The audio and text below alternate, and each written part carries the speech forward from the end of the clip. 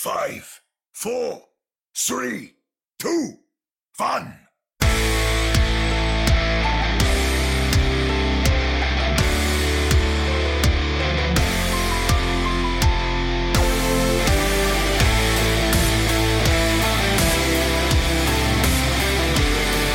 Welcome to another episode of the Ready, Set, Home podcast, your premier podcast to do with the Vancouver Titans and Toronto Defiant. I am Chris at Lightforce, back in the saddle, joining Omni, as always, at Omni Strife. Oh, welcome,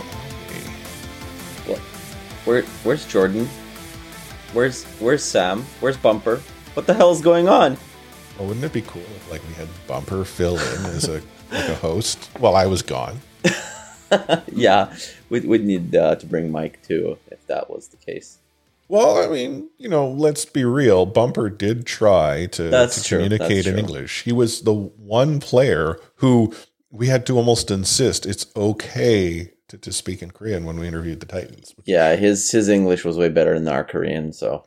Very much so. But no, Jordan filled in admirably. In fact, I had sent you a note after the first show and having listened to it to think well, I've been replaced. It's the Jordan Omni show. Yeah, well, I guess we have to go back to the regular format now.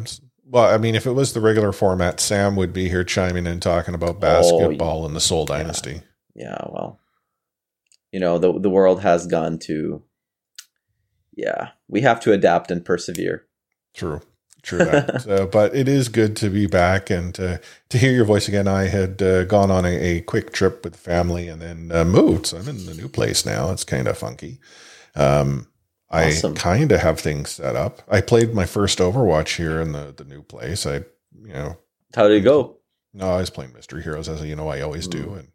And I didn't do too well. It's weird. I don't know if maybe the distance to my monitor and my face is, changed, or it's the acoustics of the lighting, but it just didn't feel right. Yeah, you got to get used to it. It's like getting a new mouse.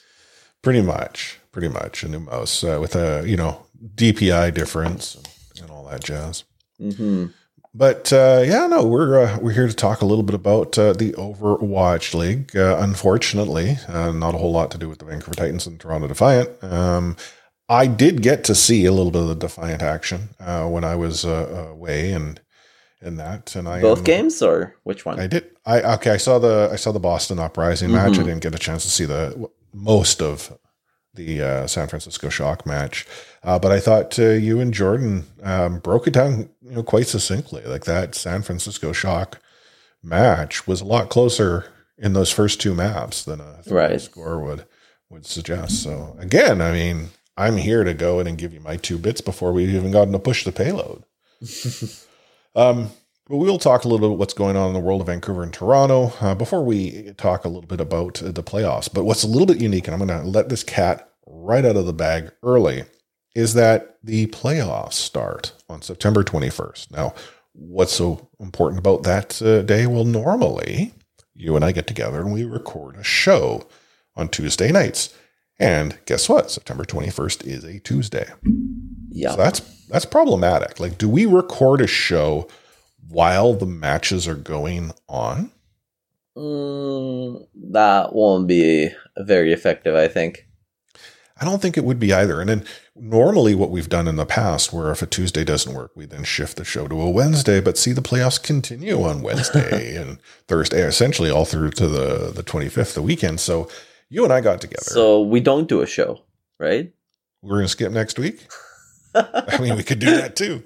As long as I'm still getting paid. Oh yeah, you're getting paid. I mean, now that Jordan's not here and I don't have to pay him, I can pay you again. Finally. Yeah. I understand there was some bad blood at the last episode when Jordan let the cat out of the bag that he was getting paid.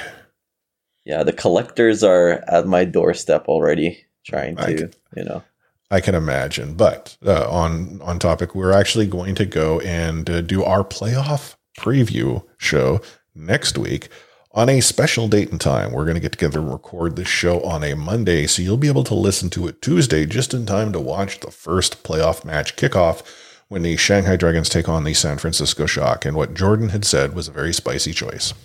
Mm-hmm. Yep.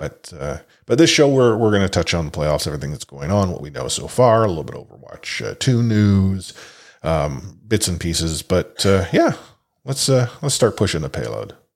Moving the payload. Join me.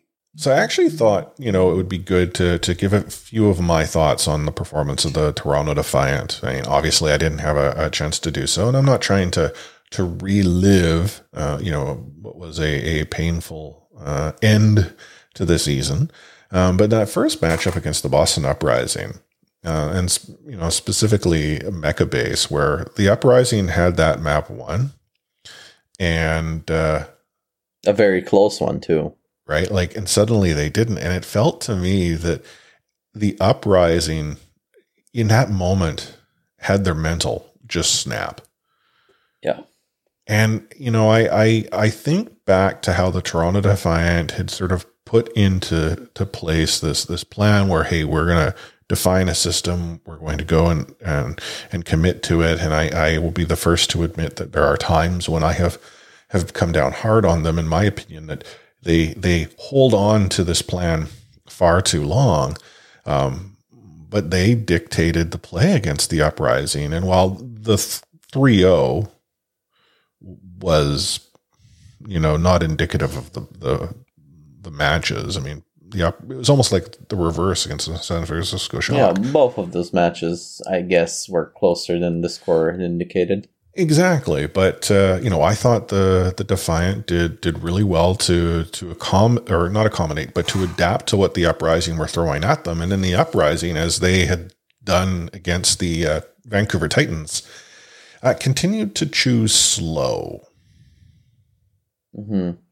And, when you got Tracer getting, 2K, 3K pulses, slow ain't the game for you. Now, fast forward to the matchup against the San Francisco Shock. And what was it? No,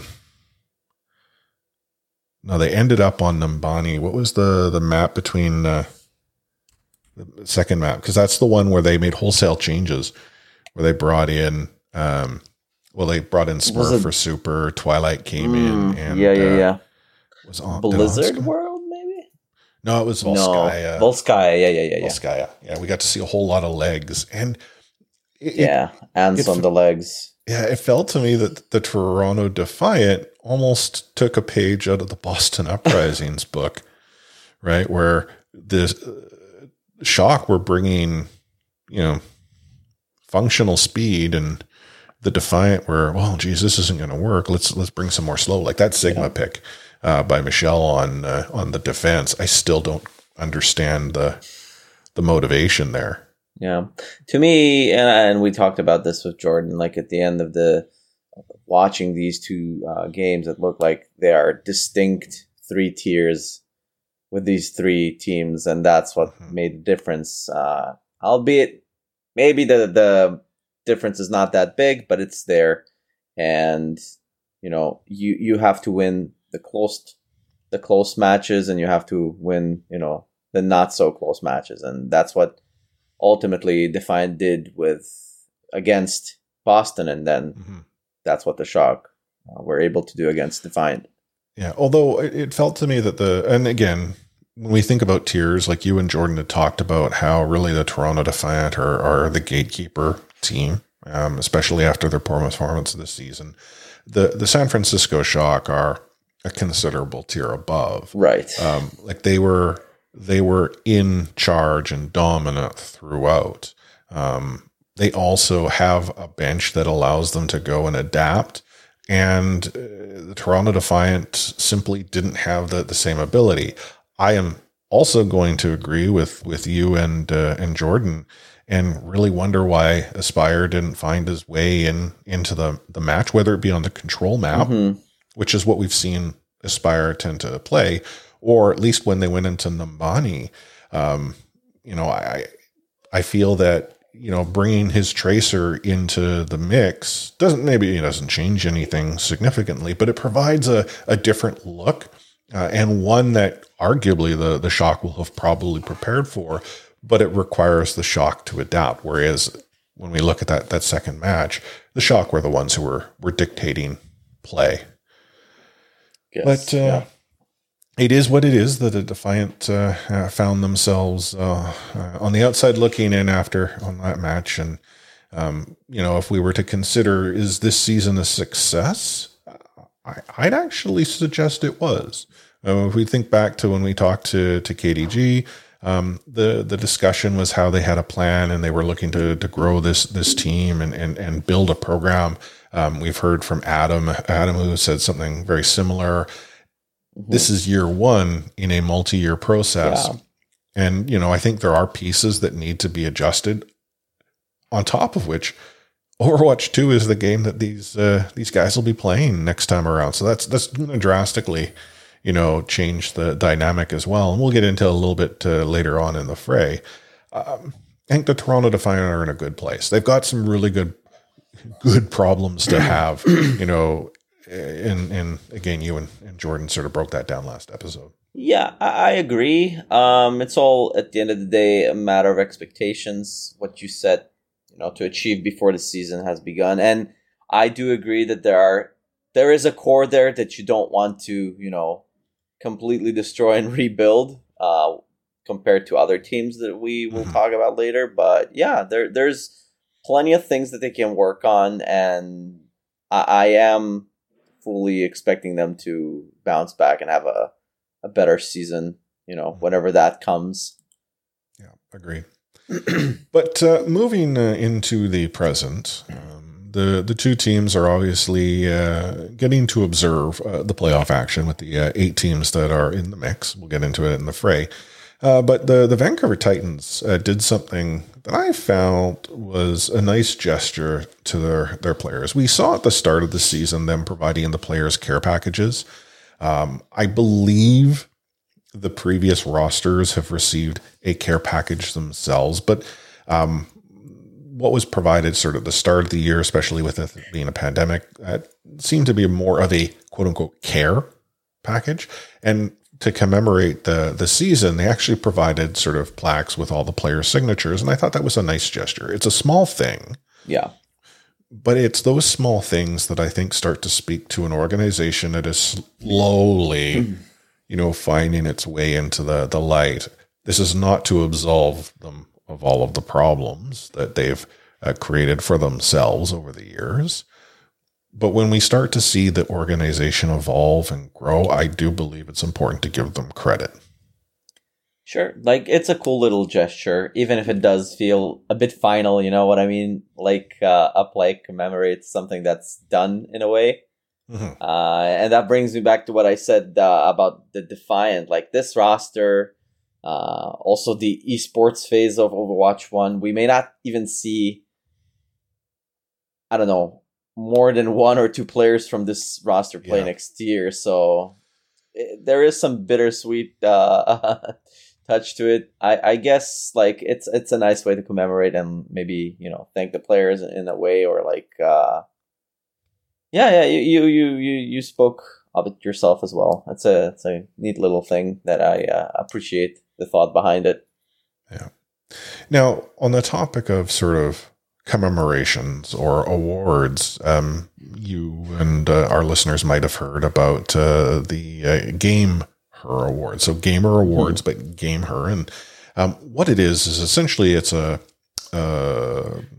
celebration of all the phenomenal women that are involved in the gaming industry as we know it, from development of games to the content creation that goes behind gaming to esports and what have you. And both the Vancouver Titans and the Toronto Defiant are well represented.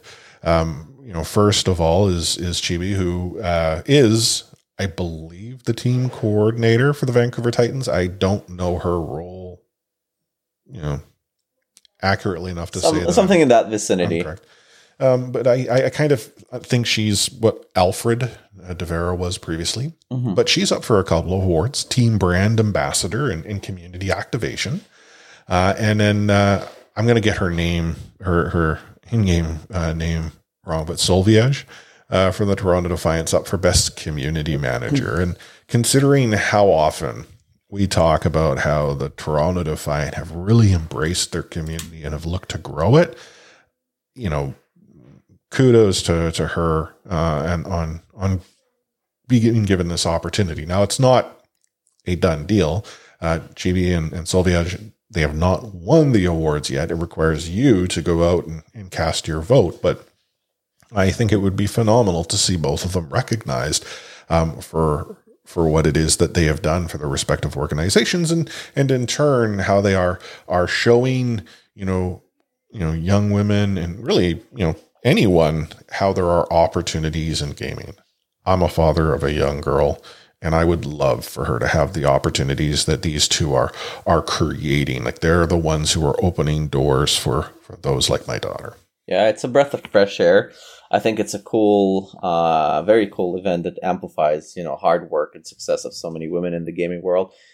We usually talk about, the bad things that happen, unfortunately, because that's just the reality. And we always say about what needs to be done. And I feel like events just like that is a wonderful display and amplification, right? For all those who are involved. And I'm all for it. And I wish both the nominees from the Titans and Defiant good luck. And may they not only get the award, but, continue flourishing and growing in their careers and bringing in more girls in the future or women from other industries into this world, because it sure needs it. Yeah, agreed. Now, obviously, there's more going on with the teams. There are contests, sponsorship activations, but a tweet that came through my timeline today from the Titans had me a little bit curious. This Friday, they're having a movie night with the Titans. So 6 p.m. Pacific, September 17th, that's Friday. They are going to have a movie night. It says, join us in Discord for movie night with the Titans. Now, first of all, how exactly do you have a movie night? Like, are they going to go and stream a movie through Discord? And if so, like, I would imagine there are some rights issues there. Is it a matter of, hey, everyone, hopefully you have a such and such streaming account. Let's go forth and watch it together. Like, I'm not against the premise. I think it's kind of cool. They can pick something from the public domain. Maybe that's what they're doing. But the one thing that does, have me scratching my head just a little bit is that, it's kind of like they're doing a movie night in the absence of like a grand finals or playoffs watch party. Because, the grand finals are the following day. Yeah, it's interesting. Again, I is sort of, what it is, or sorry, you know what? I'm going to walk that back. Doing my math in my head. The playoffs are next weekend. Everything I just said, ignore it. Yeah. I'm off my podcasting game. It's just rust. You'll be fine. Yeah. But no, if you want to learn more about it, join Titan Squad. I'm curious what movie it'll be. Links are made a comment on Twitter that the B movie is messed up, which I kind of feel is a little off. The B movie was a good movie. B movie. I haven't watched that one. It's a good movie. Oh, yeah. I didn't watch it, but I am aware of its existence. I think like it came there were like a phase, I don't know what happened, but there was a phase of so many like bug movies coming out, like yes, Bugs Life, and something of Ants was also coming out. Yeah. I see it has 4.3. That's pretty high. No, it's a good movie. Oh, Rotten Tomatoes don't like it though. 49%. Whatever. Let's hear what the critics' consensus is. B movie has humorous moments, but its awkward premise and tame delivery render it mostly forgettable. I have never forgotten about it.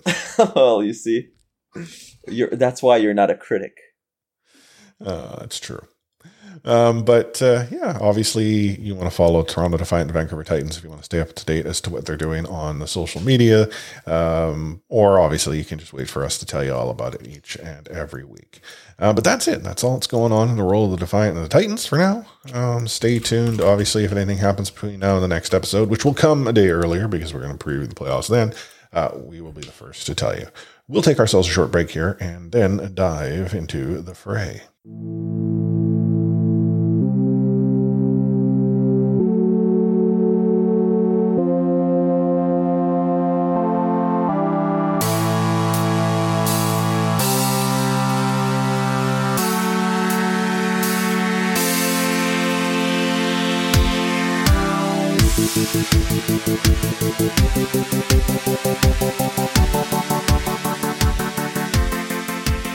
Back into the fray. The playoffs. Playoffs. They are upon us. Not this weekend, which is what I thought moments ago happened to be the case, even though it's 2 weeks off my game. It happens.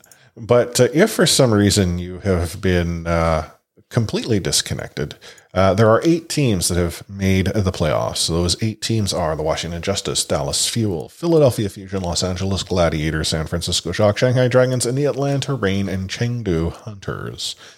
The NA teams, they have found their way to Hawaii in Project Aloha. But what I wasn't entirely clear on are the Asian Pac teams going there too, or are they playing on ping? I think they're all going, are they not? Well, see, this is the thing that had me, and I don't know for certain. I've been spending a bit of time this afternoon trying to figure it out. There was all of this discussion when the in-person events weren't going to happen that, one of the problems was with the in sort of fourth wave and the Delta variant of the pandemic, that travel and logistics would be an issue, and 2, the acquisition of visas to enter the country would be also problematic. Mm-hmm. Now, if that isn't the case, why go to Hawaii as opposed to, let's say, Los Angeles? And again, like when you think about flights, like I can't imagine there are as many flights into Hawaii for, the Philadelphia Fusion, the Chengdu Hunters, the Shanghai Dragons to take, right? Like it just has me wondering, are they playing on a ping? Are we seeing sort of the experience that we saw before? Maybe because they already have their system set up in there, and it makes sense to just, do the same thing they have done through the stages, and some sort of comfort with not trying something new again in this tumultuous time. I'm just speculating, but maybe that has something to do with it. Yeah, and this is the thing, like I'm on the Overwatch League website where it's talking about the playoffs, and it previously talked about the Dallas event and the LA event. Obviously, those 2 are canceled, but it talks about the determination of berths. And then once the 8 playoff teams are finalized, they will be seeded into a double elimination playoff bracket based on their overall league points earned and placement within the region, with play matches beginning September 21st via Project Aloha in Hawaii. Catchy name, though. It is. But again, I don't know for certain. Unclear. But there are very exciting games that are coming out. So there are. We'll again get into sort of the preview of the matches in our next episode, but sort of to quickly touch on who is playing who. You have the number 1 seed, Shanghai Dragons, pick the San Francisco Shock. And I mean, Jordan, he commented about how he really liked this because it's about, 2 really good teams, going head to head. Although one might argue, well, if the Shanghai Dragons are picking the San Francisco Shock as the good team, why didn't they pick the Atlanta Reign? Yeah. Right, being the number 5 seed. It's not the Shanghai Dragons, but the Chadhai Dragons. That was such a boss move. I was listening to sort of your discussion with him about it, and it got me wondering, did Shanghai choose the Shock to eliminate the potential of a Shock team on a roll potentially knocking them out? So consider this. Let's say the Shanghai Dragons were to lose to the San Francisco Shock. While that would be problematic for the Dragons, it puts them into a loser's bracket where the Dragons don't have to see the Shock until they're sort of well on their way. Like it sort of takes them out of the picture. Conversely, if the Dragons were to win and the Shock go down to the losers bracket, again, the chance of those two teams matching up is sort of well down the road. And I mean, it could be like wrinkly brain play, or it could be me just overcomplicating what was a very simple issue, and the Dragons think they match up against the Shock well, but it's a spicy pick. And I get your theory, but there's one like issue I have at it, because I feel like this season it's super open, and there are multiple like contenders, and below that, the teams that we have that might not be like prime contenders, like the Fusion or the Glads or Justice, are pretty dangerous in their own right. And I don't know if they had thought us through that much into like, oh well, we'll see them a bit later, or the risk of going down to the losers bracket is not that great. I think it's just like, plainly putting it on the table and starting to the mind games early, and maybe they do think that they have something that will work better against the Shock than, as opposed to playing like a team like the Reign or Chengdu. Who knows really? It's pretty crazy. I really like it. There's good energy going in. It's the last big tourney we have on Overwatch 1 officially, and the meta is in a good state too, so we're bound to see one last epic display of Overwatch for sure. Well, and you talk about it as an epic display. I think we're going to see epic displays, right? Culminating into that many games will be grand final for sure. You hit the nail on the head. There are some very compelling teams that are going to be involved. Dallas, Washington, that should be a spicy match. Although one might suggest that Houston should be there instead of Washington. Chengdu is facing off against Atlanta. LA Glads are taking on the Philadelphia Fusion in another spicy matchup. Both teams that are on the uprise as well. Yeah, so I mean, it's definitely going to be a whole lot of a very compelling Overwatch League action. And as you pointed out, the final hurrah to send Overwatch 1 on its way.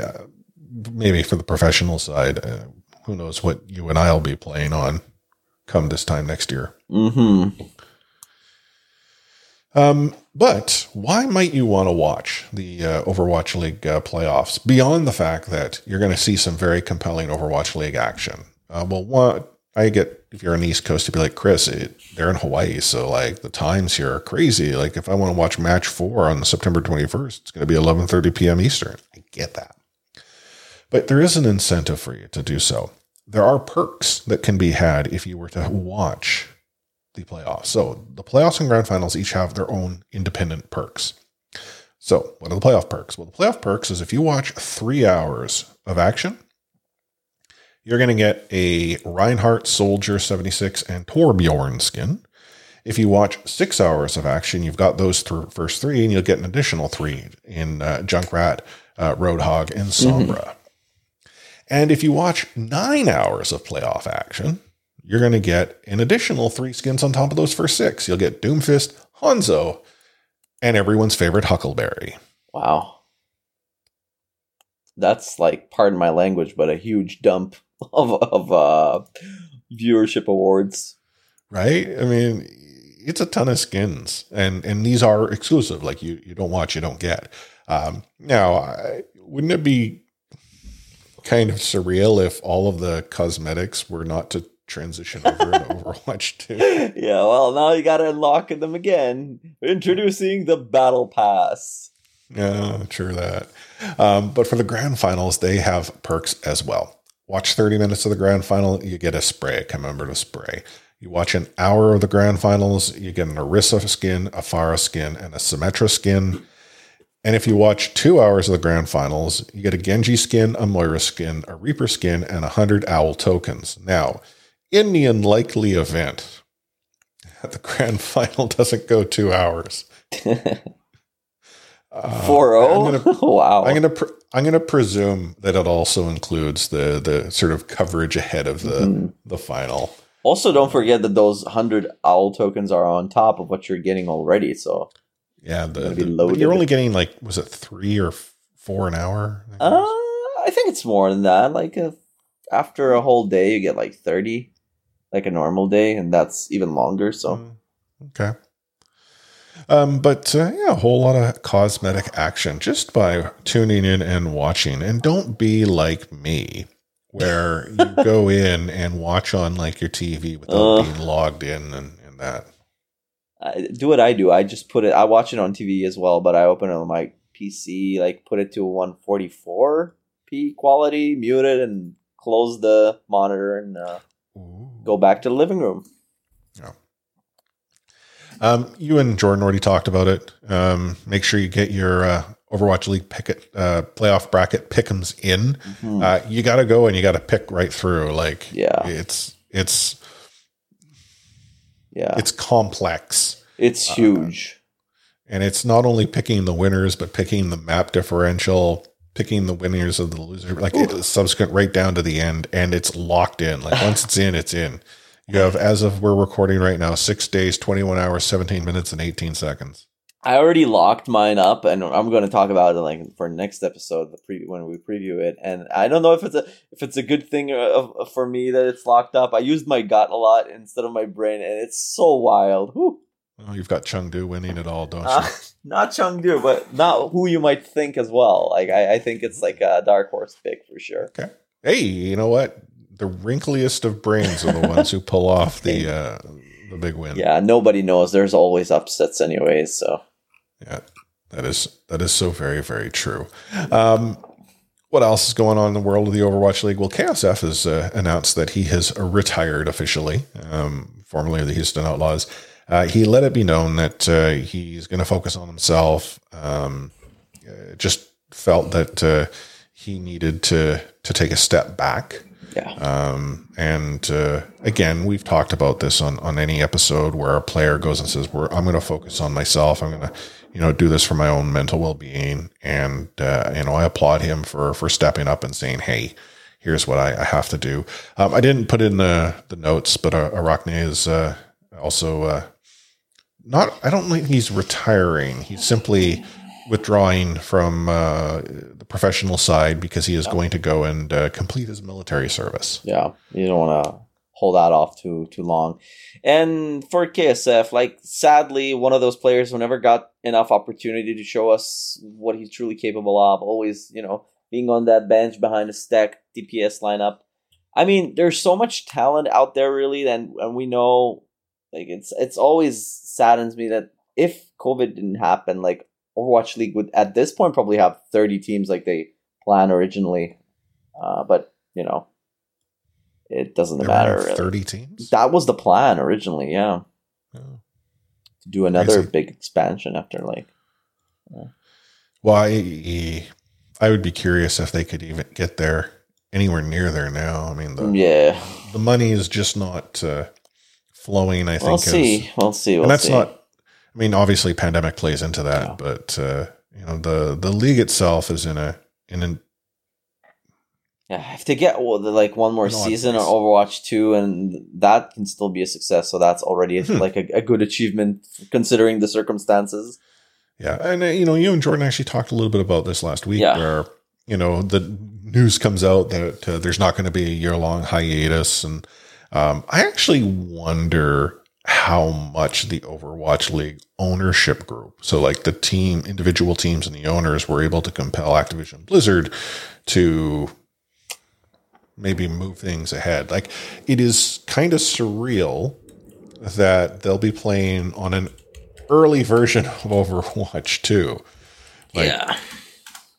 Well, I mean, I'm not going to say it won't work because we truly don't know, but Like if the game is an early version that's not yet ready for release for us, the masses, are they doing the beta testing for us? Because that would be kind of cool that the pros go and do the beta testing and we get the balanced launch. Right? April. I mean, it should start coming. The regular cycle of news and alphas earlier than we had anticipated for sure. Like, and to your comment, like money talks. At the end of the day, oh yeah. If you want to move mountains, better open that bank account, and these ownership teams, individuals, companies, they have the proper resources to actually make these changes happen. They sure do. Leverage. The final thing I wanted to touch on, and this actually came from the Overwatch forums. It actually came from a blue post, which Andy, their community manager, wanted to talk a little bit about.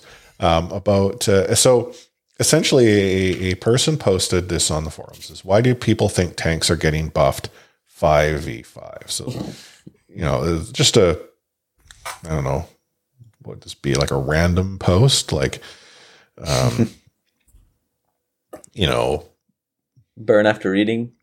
Yeah, kind of like, it's just any conversation that you'll see on the Blizzard forums. And anyhow, the post from Andy, the community manager, suffice to say, was interesting.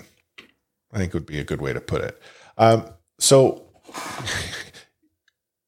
rewind a little bit. When did we learn that the game is going to become 5v5? Well, essentially when they did that live stream. Right. And they had Super talking about it, and they say it's going to be 5v5. And Super, smart kid, I think he's got a career in esports beyond professional play. I think he'll be good in the analyst booth and what have you, or even as a content critic. You could see the reaction like, okay, interesting. And he tried to maintain an open mind. Right. I mean, I think he genuinely was trying okay, tell me more. We can't say that was the feeling through the professional scene completely. And the community is obviously been up in arms. Myself included. Yeah.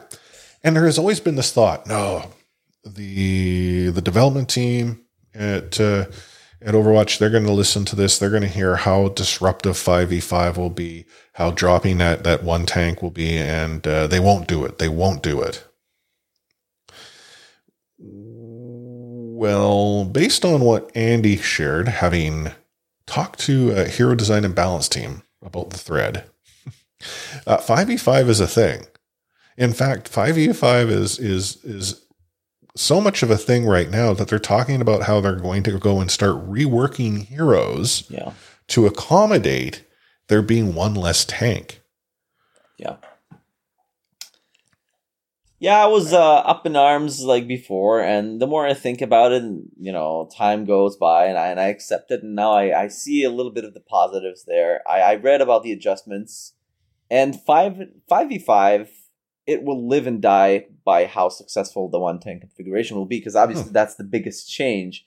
And we have tank players abound. We have you as an example who like mains Reinhardt, but you play mystery heroes for the most part. But if you take the whole Overwatch player base, it's apparent that the tank queues are the shortest because you have the smallest amount, and people don't find them as engaging to play, not as rewarding, a thankless experience of being just every single CC, especially if you play Ryan, for example, like the oldest or the most, let's say, traditional sense of what a tank used to be in Overwatch 1, that big hulking shield.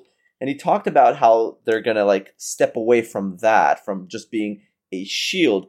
And that was in response to people thinking okay, tanks are going to be OP right now because, well, what do? Normally in our reality of Overwatch 1, it was usually the buffing of the HP or the shield. And he says, no, it's going to be the other way.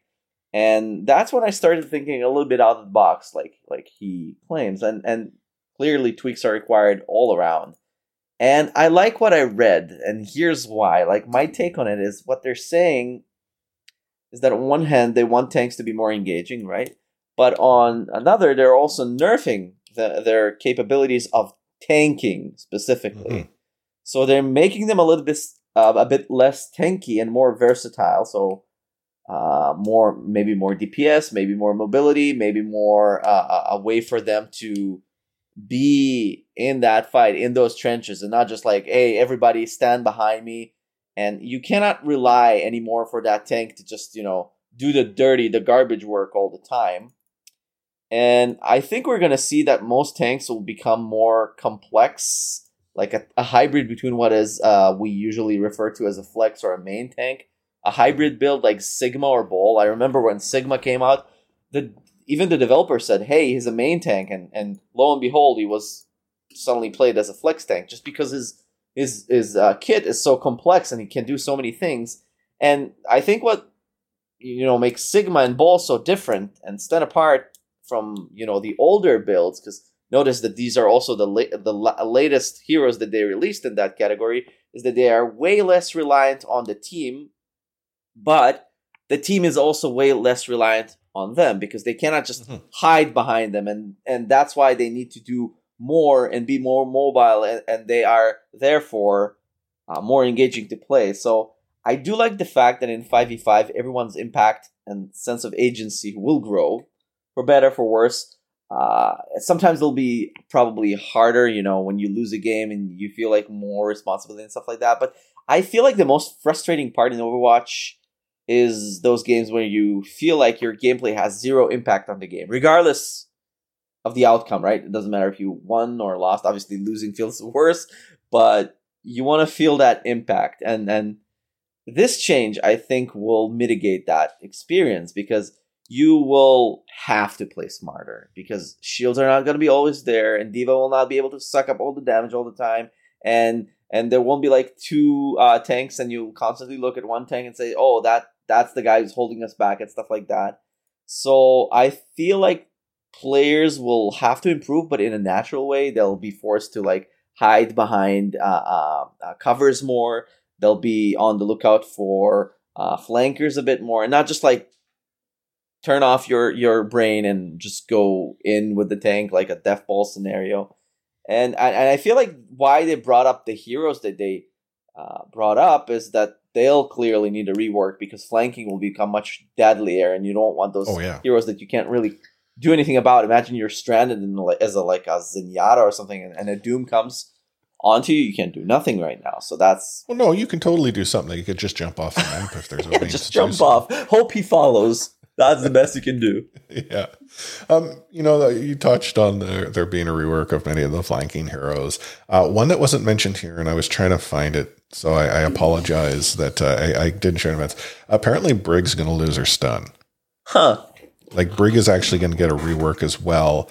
And, I find that interesting that if they're going to go and adjust, like, flanking heroes like Tracer or Doom, what have you, if Brig loses their stun, that's...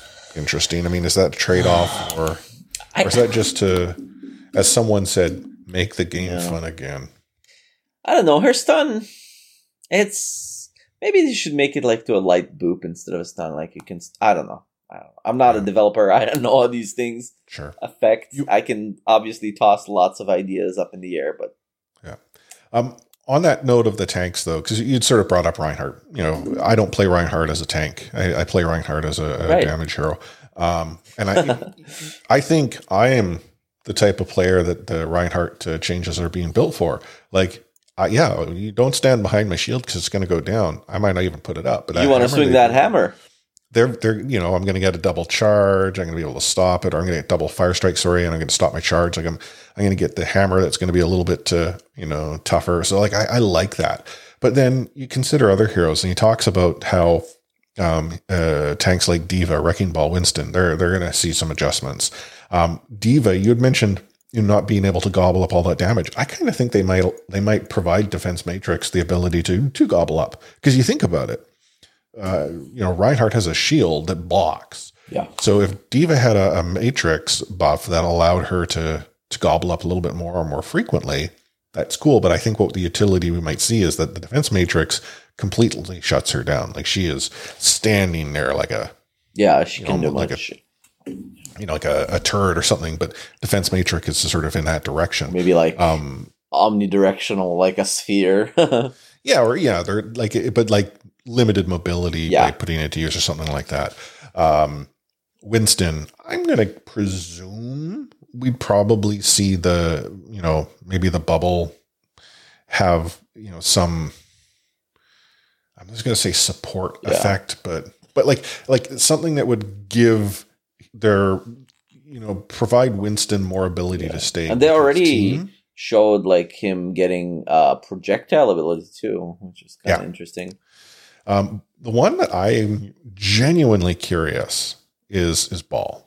Like, you think about all of the different tank heroes. Mm-hmm. Ball is tanky only because of his health, really. Yeah.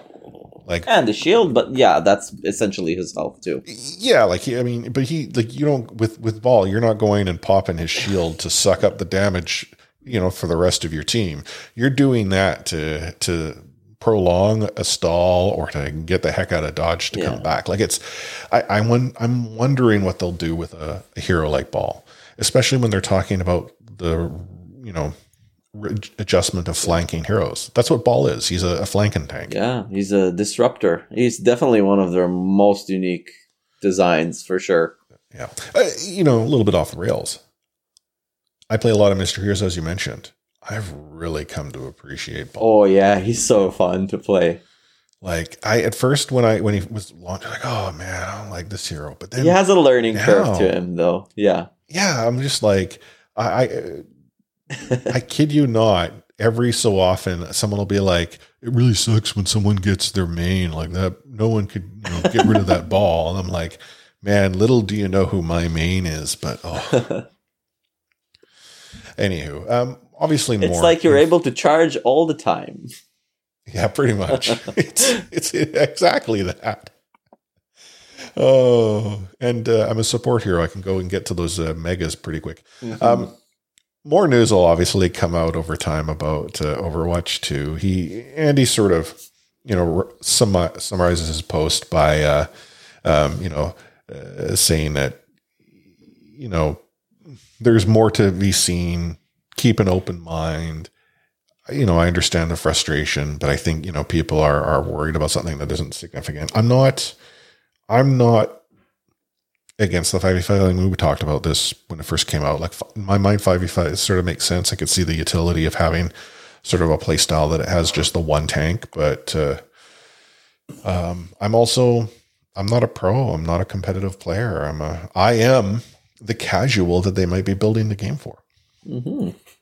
Yeah, and this also is like a great place to state that, like, the biggest games, you have to attract the casual gamer. Like, we'll have obviously the esports aficionados and all the players, but to bring in the crowds, to bring in the big success, that's what you got to have. And Overwatch has had a huge mainstream presence when it came out, and it just dwindled, and that's what we need right now, probably the most.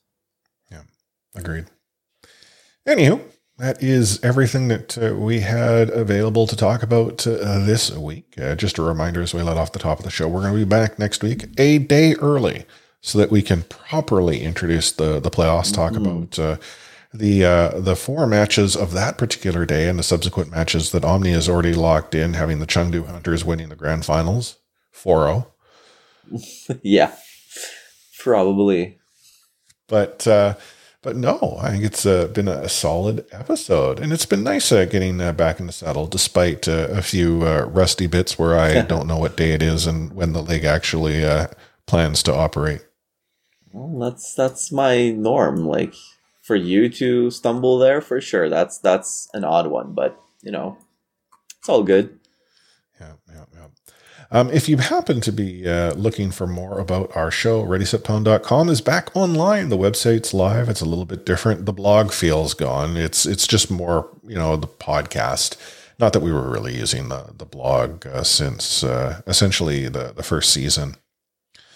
But no, I've learned some tough lessons as to what happens when you change hosts, and they delete everything before your billing's up. Yeah, that's a good tip. But check it out, readysetpwn.com. If you feel you can do better, we're always looking for volunteers. But no, I mean, I essentially pulled a template off of GitHub. I started to tweak it and such, and made some magic happen. So hopefully you all like it. You can find the podcast in every podcast application out there, including iHeartRadio. I wonder if we have any iHeartRadio listeners. Luckily, all that's backed up on all the platforms, and we don't have to depend on our, on us actively backing it up. Yeah, true that. And if you would be ever so kind, leave us a review. Tell us how the show has been. How has it impacted you? Do you still tune in even though you might not follow the teams we talk about, or potentially the league itself? We'd love to hear from you. You can drop us a review on any of your favorite podcast platforms that allow for them, or podchaser.com/readysetpwns, another location. And if you just want to tell us directly, you want to join RSP Discord, that's discord.io/readysetpwn. But Omni, what final words of wisdom do you have for all of our listeners? I'm not superstitious, but I am a little stitious.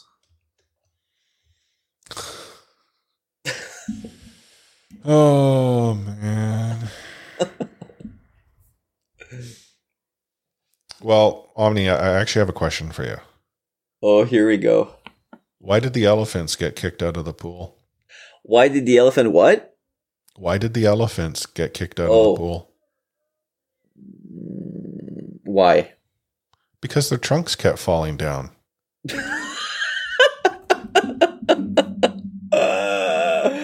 Oh my god, I can't believe that made me laugh so hard. That's a good one. Oh.